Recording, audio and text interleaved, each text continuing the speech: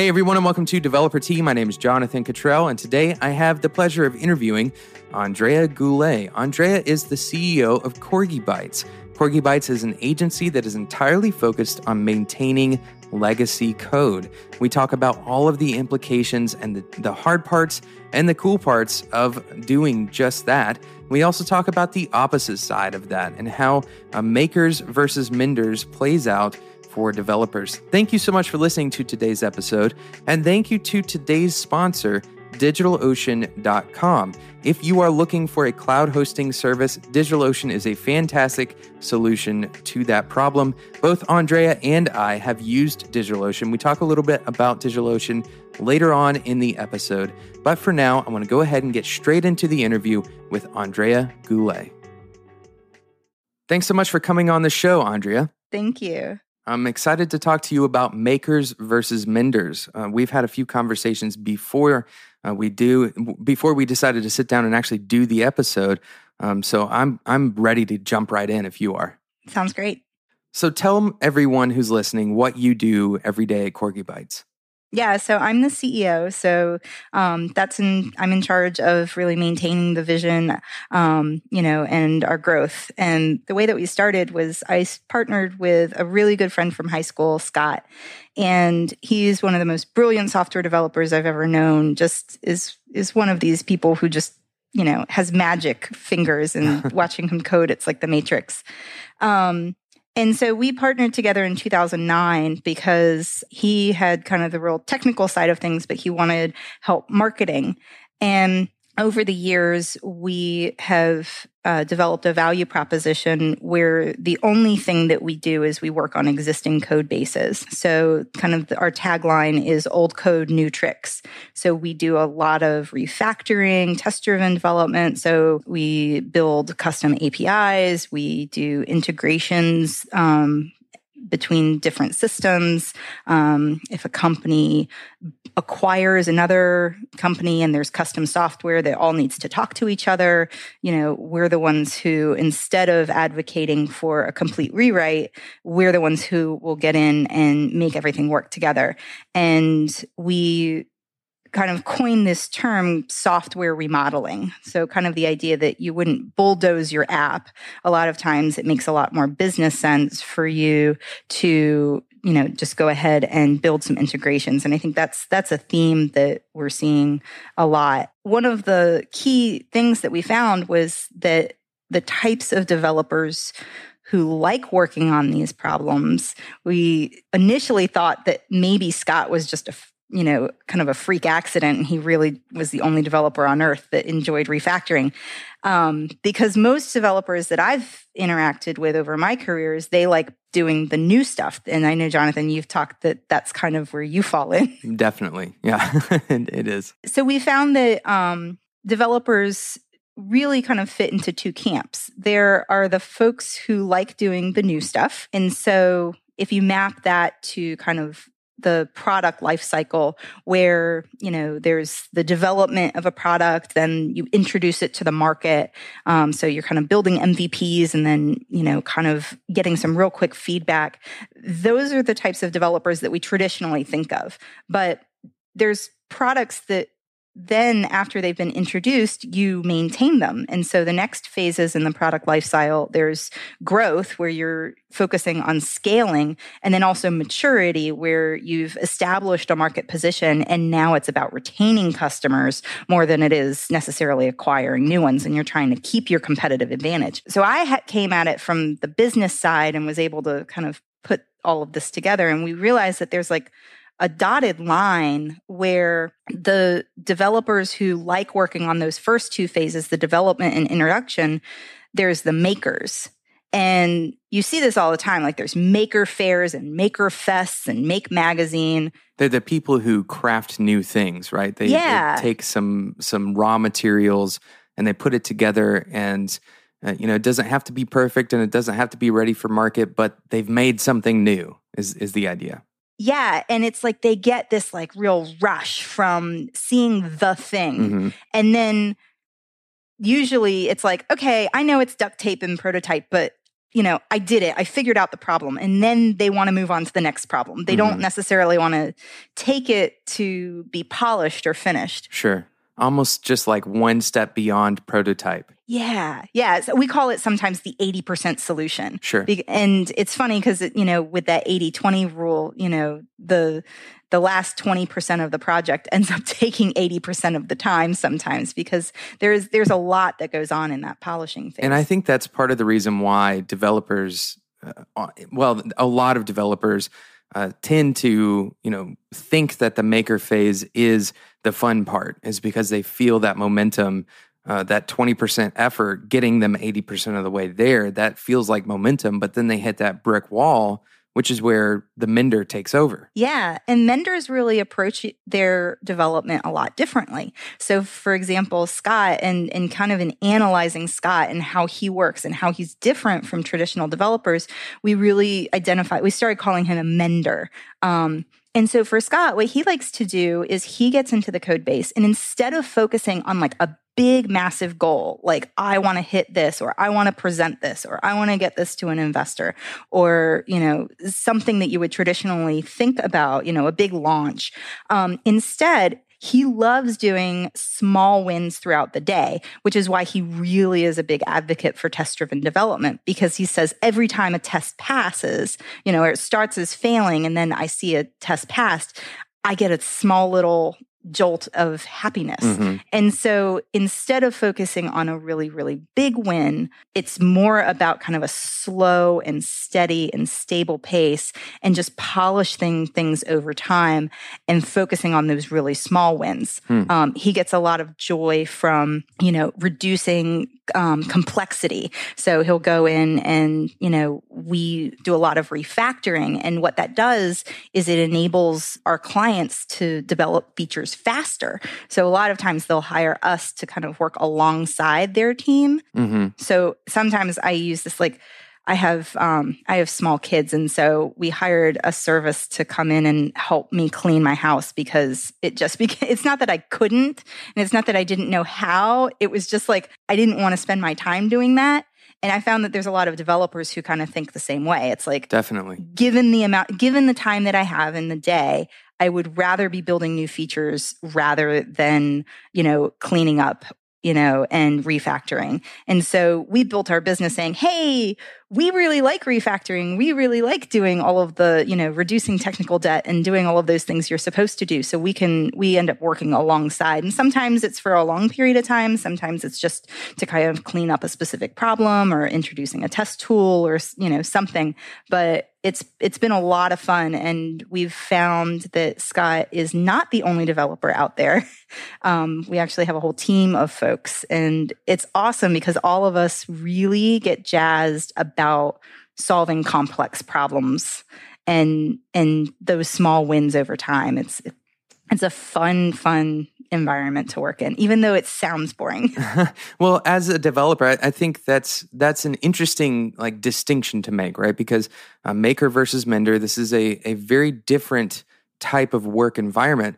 I'm wondering, what kinds of things do I need to determine about myself to decide which side of that fence I fall in? Because I think that last 20%, a lot of the time, the maker feels like they're supposed to, see this thing through to its polished state, but it feels like a lot of, it feels laborious to get there.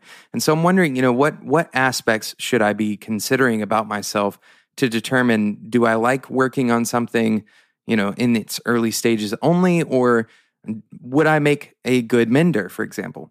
Do you like to maybe start from a blank canvas? And when you first think about solving a problem, is it let me go build this thing? Or is it let me go find what's already out there and see if there's something I can improve upon? Because that's something I've seen all of our developers do is, consistently they'll say, what open source technologies are already out there that I can dive into and make better? Or I might, is there something that I can fork off of GitHub that I'll make it do what I need to? Or is it, let me go ahead and build a new app from scratch? So I think that's probably a good differentiator. And then also just what what motivates you? Are you the type of person where you tend to procrastinate until the very last minute and maybe get just this big rush of emotion over kind of one big event, and then you take a break, and then it's kind of another big rush to a big project? Does your energy level do better? Like, are you more motivated when your energy is like a roller coaster? Or do you prefer to kind of have things be steady? If it's that like slow and steady development and just, small, simple wins, and it's like, I don't want all the drama. I really like it when I can keep things very controlled. Those are usually some signs that you might be a mender as well. Also, that you just like refactoring. I found that people one of the biggest things that I've seen is that people say, I love editing code. I love, kind of keeping the purpose, but making the code a lot more readable and enjoying that process. And there's no shame in enjoying that. I think that's one thing that we found too. Yeah, there is a negative perspective of, legacy code is almost a curse word in the world of development especially for particular languages or frameworks. The idea of maintaining legacy code that was written, I don't know, with an old framework on Java or something, that to me sounds awful, right? But the truth is, it doesn't have to be. That's what Andrea and her team have found, is that there are people who have a much stronger sensibility or a much stronger propensity to do that mending, that maintaining of those older code bases. And there's nothing wrong with that. In fact, if you are listening to this show right now and you have always wondered why people hate legacy code so much, you could be a mender. Yeah. It could be that you are cut out to manage those things, because there are going to be projects over and over and over. And in 10 years from now, the stuff that I'm writing today or the stuff that another company is writing today, it will be considered legacy code if it's still online, if it's still, in the market. And so there will need to be some people who appreciate the code that I'm writing today in 10 years from now and can refactor it to be up to standards from what it will be then. Well, I would argue that it's not even 10 years. It can be 10 months. Oh, yeah, that's so true. The way that I think of legacy code, and there are so many definitions out there, like Michael Feathers defines legacy code as code that doesn't have tests written, and so if you look at legacy code, there's so many out there, and it's purposefully kind of had this negative connotation. But the way I think of legacy code is anything that's existing, right? Mm-hmm. Like if you write something and you are planning on maintaining it, you have a legacy code base. Like an existing code base is something that is legacy. Yeah. Anything that you shipped, in other words, right? Absolutely. And so what we see a lot, like the types of clients that tend to come to us are ones that are like really high growth startups. So they kind of go through this prototyping phase where it's like they're not really focused on the quality. And it doesn't make sense to really focus on polish when you don't even know if your idea is going to have a market fit, right? It makes a lot of sense to kind of throw stuff together, and you might not be doing the best practices in terms of code and how it looks. And, you might have things that, are a little bit more complicated than you'd like, but it's about speed to market at that point. Sure. It's MVP at that point. Yeah. Yeah, absolutely. And so what happens is then you're successful. And now you're starting to encounter different problems. And you're saying, okay, how do I make this scale? How do I make this easily consumable? How do I integrate with other systems? And then refactoring all of a sudden becomes a lot more important. How do I make it so that, I'm running things and my technical debt isn't slowing me down from feature development? We see that. So we have some clients where they have a very complex architecture and they need to have that broken down so that they can run their features faster. But it didn't make sense. Like the architecture that they chose made perfect sense at the time, and it's incredibly successful, right? It got them to where it needs to be. And now they just need to remodel it because they're faced with a different problem. It's very similar to, if you bought a house and, you originally thought it was going to be kind of your starter home, but then you decided you really liked it and you loved the schools and your family's there. And now it's like, well, we've got, new issues that we need to compensate for. So you might build an addition, or you might, renovate it or something like that. It's a similar kind of concept, but it's something that I think a lot of people who are in the software world, usually you hear that developers will always advocate for a complete rewrite. And I don't know that that's always the case. I think sometimes that may just be the loudest people, right? Yeah. Well, in my backyard, I have a bunch of dead grass. And I've told my wife over and over, we need to just rip up all of this grass. I don't think that we need to try to, revive it. Because, if you pull the grass up, there's rocks and there's clay, and it was really poorly done to begin with, right? So I feel like, there's a big weight on me. Refactoring my backyard is not an option. There is some level of incomprehensible amount of work that would have to go into trying to make grass grow on rocks and clay.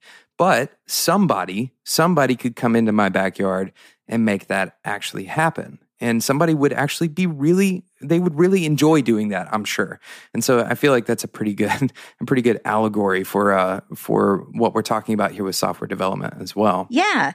And I think that's one of the things that you can look at too, is like, when do you remodel? Because we've definitely had clients come to us and, they're using a technology stack that maybe is older, but they haven't gotten so far into the process where it's like, look, you're young enough and you don't have so many users where it makes sense for you to just go ahead and scrap what you've got and start over. We've totally advocated for that, right? It's not that you never want to remodel. It's just that you want to always consider that as a possibility.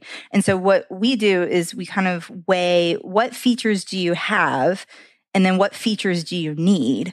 And then what's the overlap is kind of the justification that a remodel makes sense. If you have all these features, built in, but you need something that's totally different, then it doesn't make a lot of sense to remodel. But if there's a lot of overlap between those, then it makes sense to go ahead and remodel, because there's likely going to be significant cost savings. Sure. Yeah. So I want to talk about today's sponsor with you, Andrea. Yeah. And you've used DigitalOcean before. Yeah. What kind of projects did you use DigitalOcean with? Yeah. So, we spin up prototypes every once in a while, and I think they're really, really easy as provisioning servers. Yeah. The pricing's really reasonable. The UI is super simple. It's really easy to use. And so when we just need to kind of spin something up and test something out, it's really nice. Yeah. It's $5 to spin up a server. Yeah. Yeah. And so it's great just to be like, is this going to work? Let's test it out. I know one of the things that we also like too is that just knowing that the data sits on an SSD, that's really, really good too. So yeah, it's fast. There's a significant amount of bandwidth, even on the low tier of what they offer. And yeah, I think it's just a great service. And they are a sponsor of this show, but I would probably talk positively just as much about them if they weren't. So it's a great service, DigitalOcean.com. And actually, we have a code in the show notes that you can find. The code is DeveloperT, and you can actually get a $10 credit for new accounts when you go to DigitalOcean.com. Of course, again, that will be in the show notes at spec.fm. Make sure you check those notes out, because everything else we're talking about here, including all the things that Andrea has mentioned about Corgi Bytes, and I think, Andrea, you have a slide deck that I can put in those show notes, correct? Mm-hmm. Yeah, absolutely. So some more information about this idea between Maker and Mender will be in the show notes as well. Thank you again to DigitalOcean for sponsoring today's episode. Okay, so I think that makers can learn something from Menders. And I know that this is going in a slightly different direction than where we've been kind of residing for the rest of this conversation. But we've been talking about this idea of, refactoring and making your code ready to be extensible and that kind of stuff. I really think that makers can start by building sustainably a little bit better than we currently do on the whole. So I want to ask you kind of what we could do as makers to prepare our code bases better to hand off to a Mender.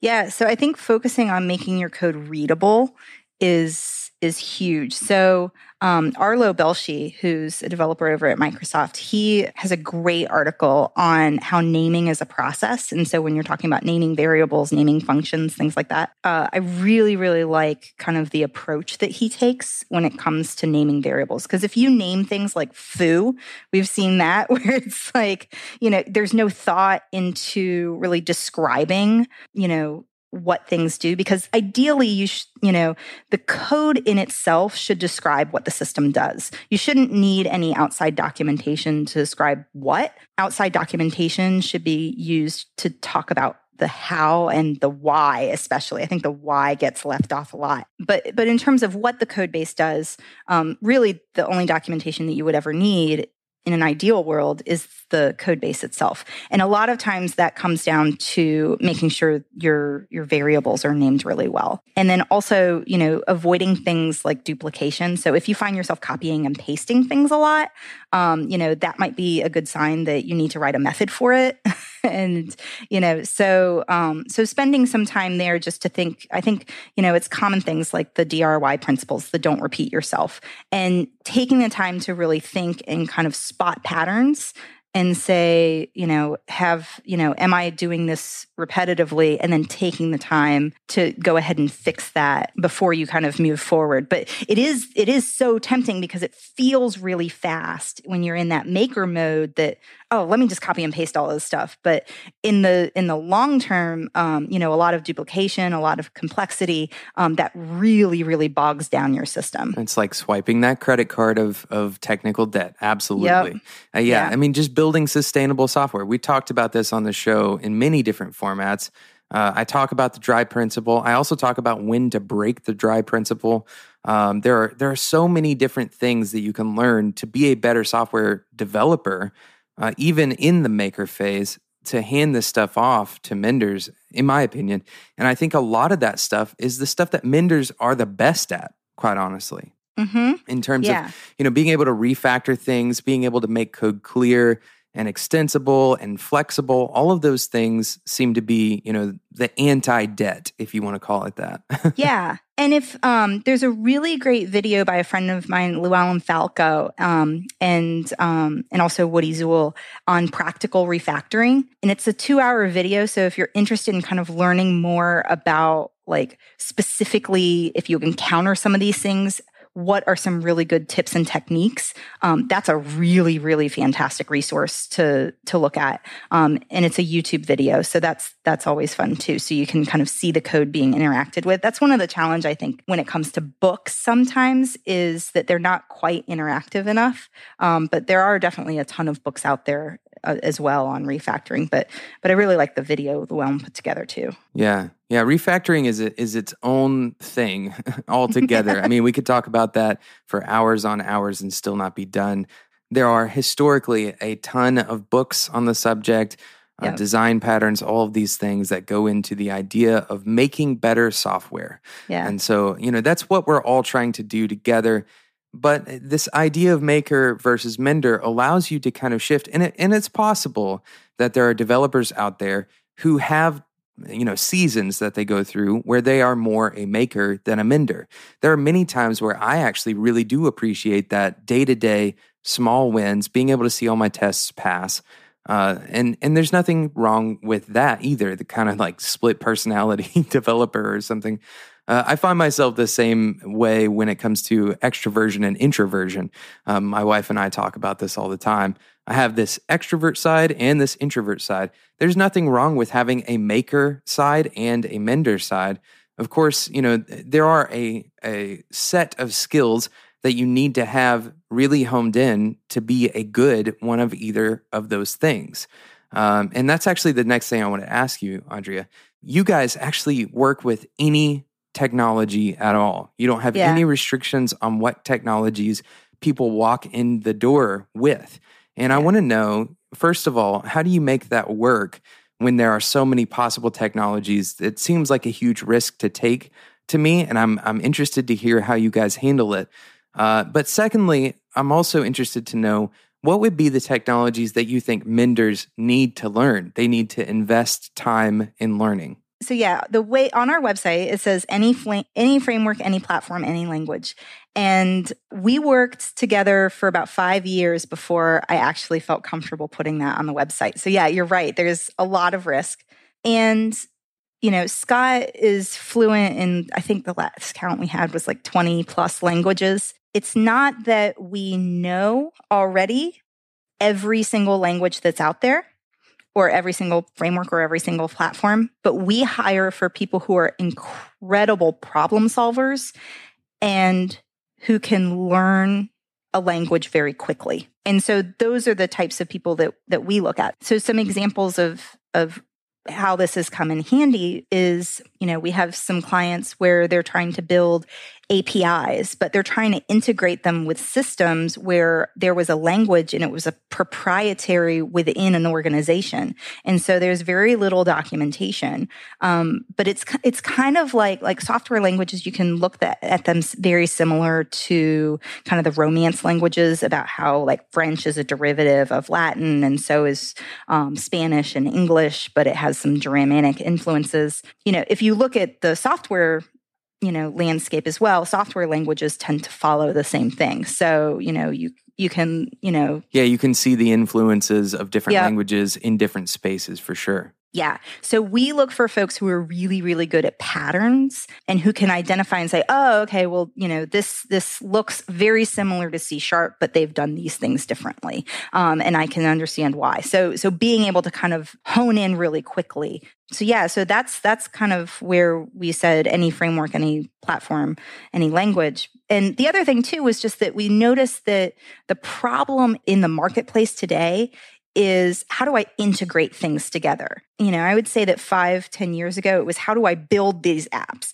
And now the business problem that I see is, how do I get my app to talk to, as many other apps as possible? Because that's going to bring value to the customer. And that's how I'm going to keep my users. Like if you look at Slack, for example, I think one of the reasons Slack beat out HipChat and some of the other folks is that their API is so extensible and so well documented. It's so easy to just plug into things. And so the more that you have, from a business perspective, the more things that you have integrated into an existing system, then it becomes sticky, right? And so right now we have so much built with Slack that it would be more of a burden for us to leave. Mm-hmm. Yeah, that makes sense. Yeah, so I think integrations are really where things are going. And there are people who need to integrate with those systems that, like I said, they're, it's not like Python or Ruby or something where it's kind of well documented. They're, really more obscure. Totally makes sense.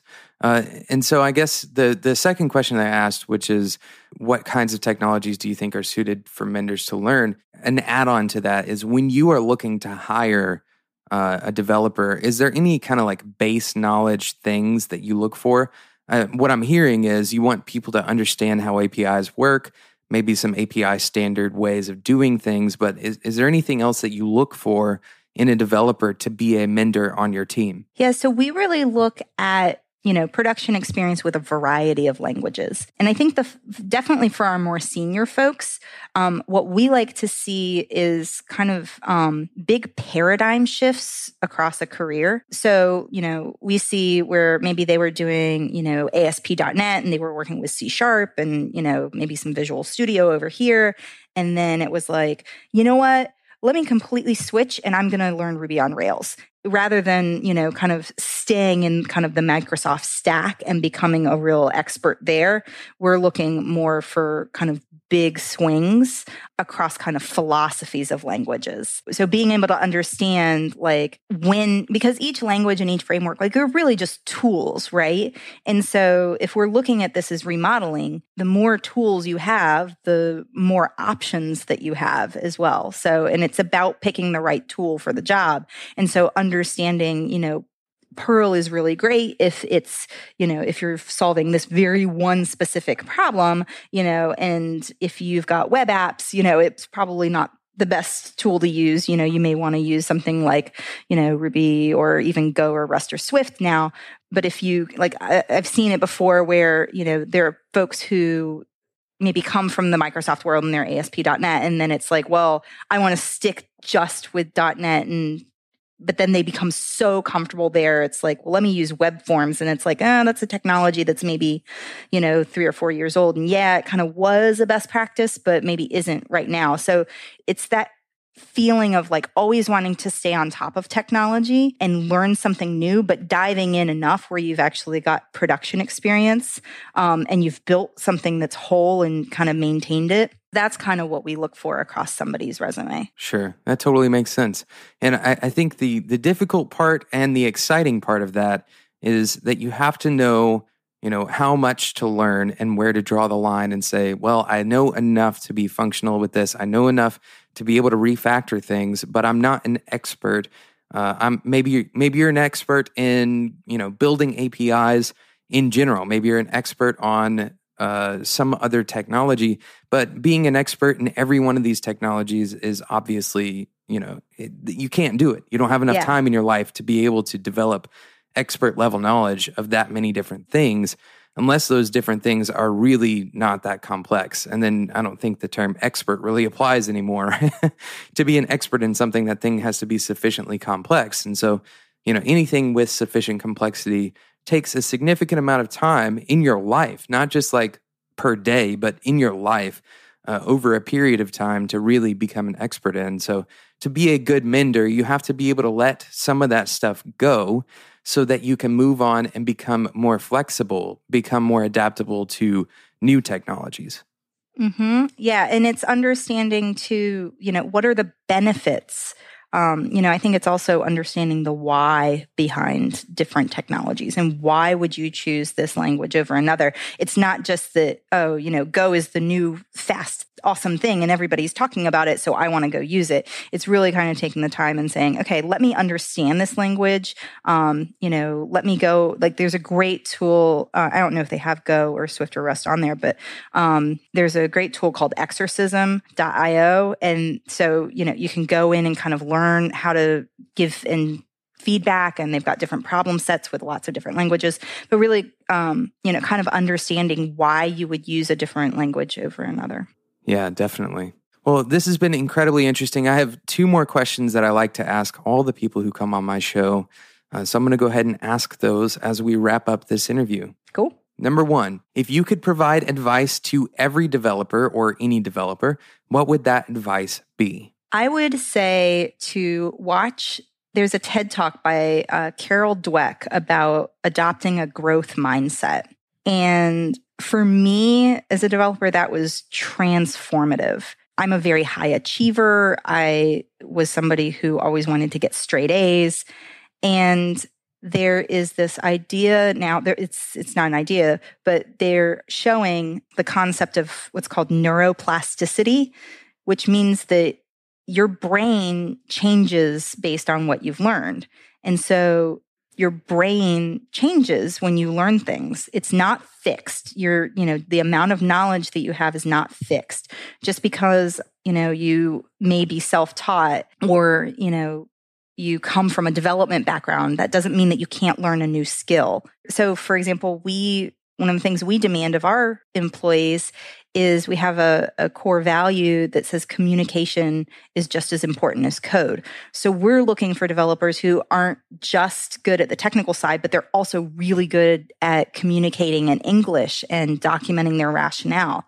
And I have so many developers that get really nervous about that, but it's all about practice. And, just as I come from the business side and I've learned how to code, you can learn whatever you want to learn, and there's enough out there, but it starts with the belief that you can learn it. And it starts with really adopting that growth mindset. Yeah, learning is a huge topic on the show. Of course, you've heard me say this a million times if you've listened to this show. And I totally advocate for this position of neuroplasticity and constantly learning and constantly adding to, that portfolio of skills, and doing so in a way that is that compounds those skills with each other, And so, if you've learned one skill that is about the web, then learning another skill about the web could actually make the first skill more valuable. And conversely to that, if you learn a skill that is way off in left field, well, now you have what's called a diverse portfolio. And so there's a lot of really interesting things that you can do by building up this different kind of cross-platform learning and understanding things in different areas and understanding how they relate to each other. The more you have to draw on, right? The more knowledge, the wider the knowledge is, the more you have to draw on. So the things that you learn, for example, the things that I have learned, I'll use myself as an example, the things that I have learned about functional programming with Haskell have made a big difference on the way that I write Ruby and JavaScript. And so if you think that you only need to become an expert in one language, I think, and don't quote me, well, do quote me on this. I would say that to become an expert in one language, you have to have the context of the other languages. And I think that's incredibly important for anybody who is in this field, maker or mender. Mm-hmm. Absolutely. So the second question that I ask all of my guests here on Developer Tea, what do you wish more people would ask you about? This one's always a hard one. Can I tell you what I wish people didn't ask me? Sure, that'll work. I wish people stopped asking me if I know how to code. I almost asked you if you are an engineer of some sort. Yeah, I get asked that all the time. So, I look like your typical marketing girl, right? Like I'm perky and I smile and, I do come from a marketing background. And, Scott, dark rim glasses, beard, like he kind of fits the stereotype of a developer. Sure. Nobody asks him if he codes. They just assume that he does. Nobody ever asks him. They always assume. And I wish that people would assume that I code. Sure. Interesting. Because every time somebody asks me if I code, it makes me feel like I'm not good enough. And I'm already feeling like as a woman, as somebody who's coming from a non-technical background, I already have this kind of feeling of imposter syndrome a little bit. Sure. And when somebody asks me, so do you code? It makes me feel like, am I not good enough? Is my code? It's like a test, right? Yeah. And so I like, actually do you really know what you're talking about? Yeah. Yeah. So I actually got a JavaScript tattoo, a function on my wrist. Nice. So just to show people, not only do I code, I am made up partially of code. It really was more of something for myself because I'm like, am I really a developer? Like I've been doing this for 8 years, right? And I'm constantly I read a lot more code, and I'm usually the person that people come in to be a duck, right? Where it's like, I'm stuck on this problem. Can you kind of help me figure out where the problem is? So I do a lot of that, but I write my own code, and it's pretty good, I think. Well, you've been writing code for 8 years, you said? Yeah, I mean, yeah. So you write code. Yeah, but everybody asks me, they're like, and it's kind of demeaning. I think is to not assume that just because somebody looks a certain way that they do or don't write code, because it's a skill, just like being able to, do a podcast or write an English paper or form a hypothesis, or like it's just a skill, and just because somebody looks a certain way doesn't mean that they do or don't possess that skill. Oh yeah, I've experienced this personally at Whiteboard on many occasions. We have people at Whiteboard who write code that you would never guess if you were to meet them, just out randomly on the sidewalk. You would never say that he seems like a software developer or she seems like a software developer. Not at all. Like you would not expect that at all from the people that you would meet from Whiteboard. And it is very interesting to see, what that kind of stigma has become for both sides of that fence. And you're on one side of that fence, and some of the guys and girls at Whiteboard are on the other side of the fence. Yeah. Yeah. And it's like, I don't really want to change who I am or how I dress or how I talk to fit this stereotype just because I have this skill. Yeah, I totally agree with that. Well, that's really interesting and insightful, and perhaps hopefully for some people, kind of convicting words because it can be difficult to, to try to escape these assumptions that we have built into our minds about, what kinds of people are supposed to do what types of things in this industry. And really just get rid of them. It's not worth. Diversity is a good thing. Diversity in your knowledge, diversity on your team, like diversity, just bottom line, is a really awesome thing to have. Yeah, Dave Rupert actually talked about this at CSS DevConf, and I'm not going to try to summarize him because I'm gonna butcher it, and he would hear it and probably laugh at me. But definitely go and listen to his talk if it is online, and if not, ask somebody who went, because it is hilarious the way he frames it, and then he really does get into it in a very good way, because Dave is just like me. He's a middle-aged white guy, right? Like, and there's so many of us in this industry, and we have to step up and be actively against that stigmatizing, or, you know, people asking Andrea and people like Andrea, do you actually code? You don't seem like somebody who, that's such crap. Like, stop doing that. Just diversity in general is getting a lot better, because I would attend, you know, like Ruby conferences, you know, 6-7 years ago, and I was one of maybe 3 women in the room. Yeah. Which is a benefit, because it's the only time I think that the bathroom line is much shorter for women than it is men. That is very true. Yeah. But in general now I'm seeing, you know, it's probably 10-20% women, which, you know, that's a lot of growth in just, you know, kind of 5 years. So I see a good trend, and I just hope it continues. Yeah. And in fact, at CSS DevConf, they had a blind review process for talk submissions. And it turns out actually about half of the talks were by women. And It was great. Diversity was definitely visible at that conference, more than I have seen in the industry in large in a while. Yep. And that's awesome. That's awesome. Well, thank you so much, Andrea. I really have enjoyed this, and I love this idea between Maker and Mender. Where can people find you online? They can find out more at corgibytes.com. Perfect. Thank you so much. All right. Thank you so much for listening to today's episode of Developer Tea. I hope you enjoyed the discussion with Andrea as much as I did. And I also hope you got a lot out of this discussion about makers versus menders, as well as Andrea's comments about diversity in this industry. It is super important that we are all aware of these things. So thank you so much for listening. Thank you to today's sponsor, DigitalOcean.com. Once again, make sure you go and check out the show notes at spec.fm. You'll find links from today's episode, as well as the special code for DigitalOcean to get the $10 credit. Thank you again to DigitalOcean for sponsoring the episode. If you are enjoying Developer Tea, make sure you subscribe. It is the easiest way to make sure you do not miss out on future episodes of the show. Thanks again for listening, and until next time, enjoy your tea.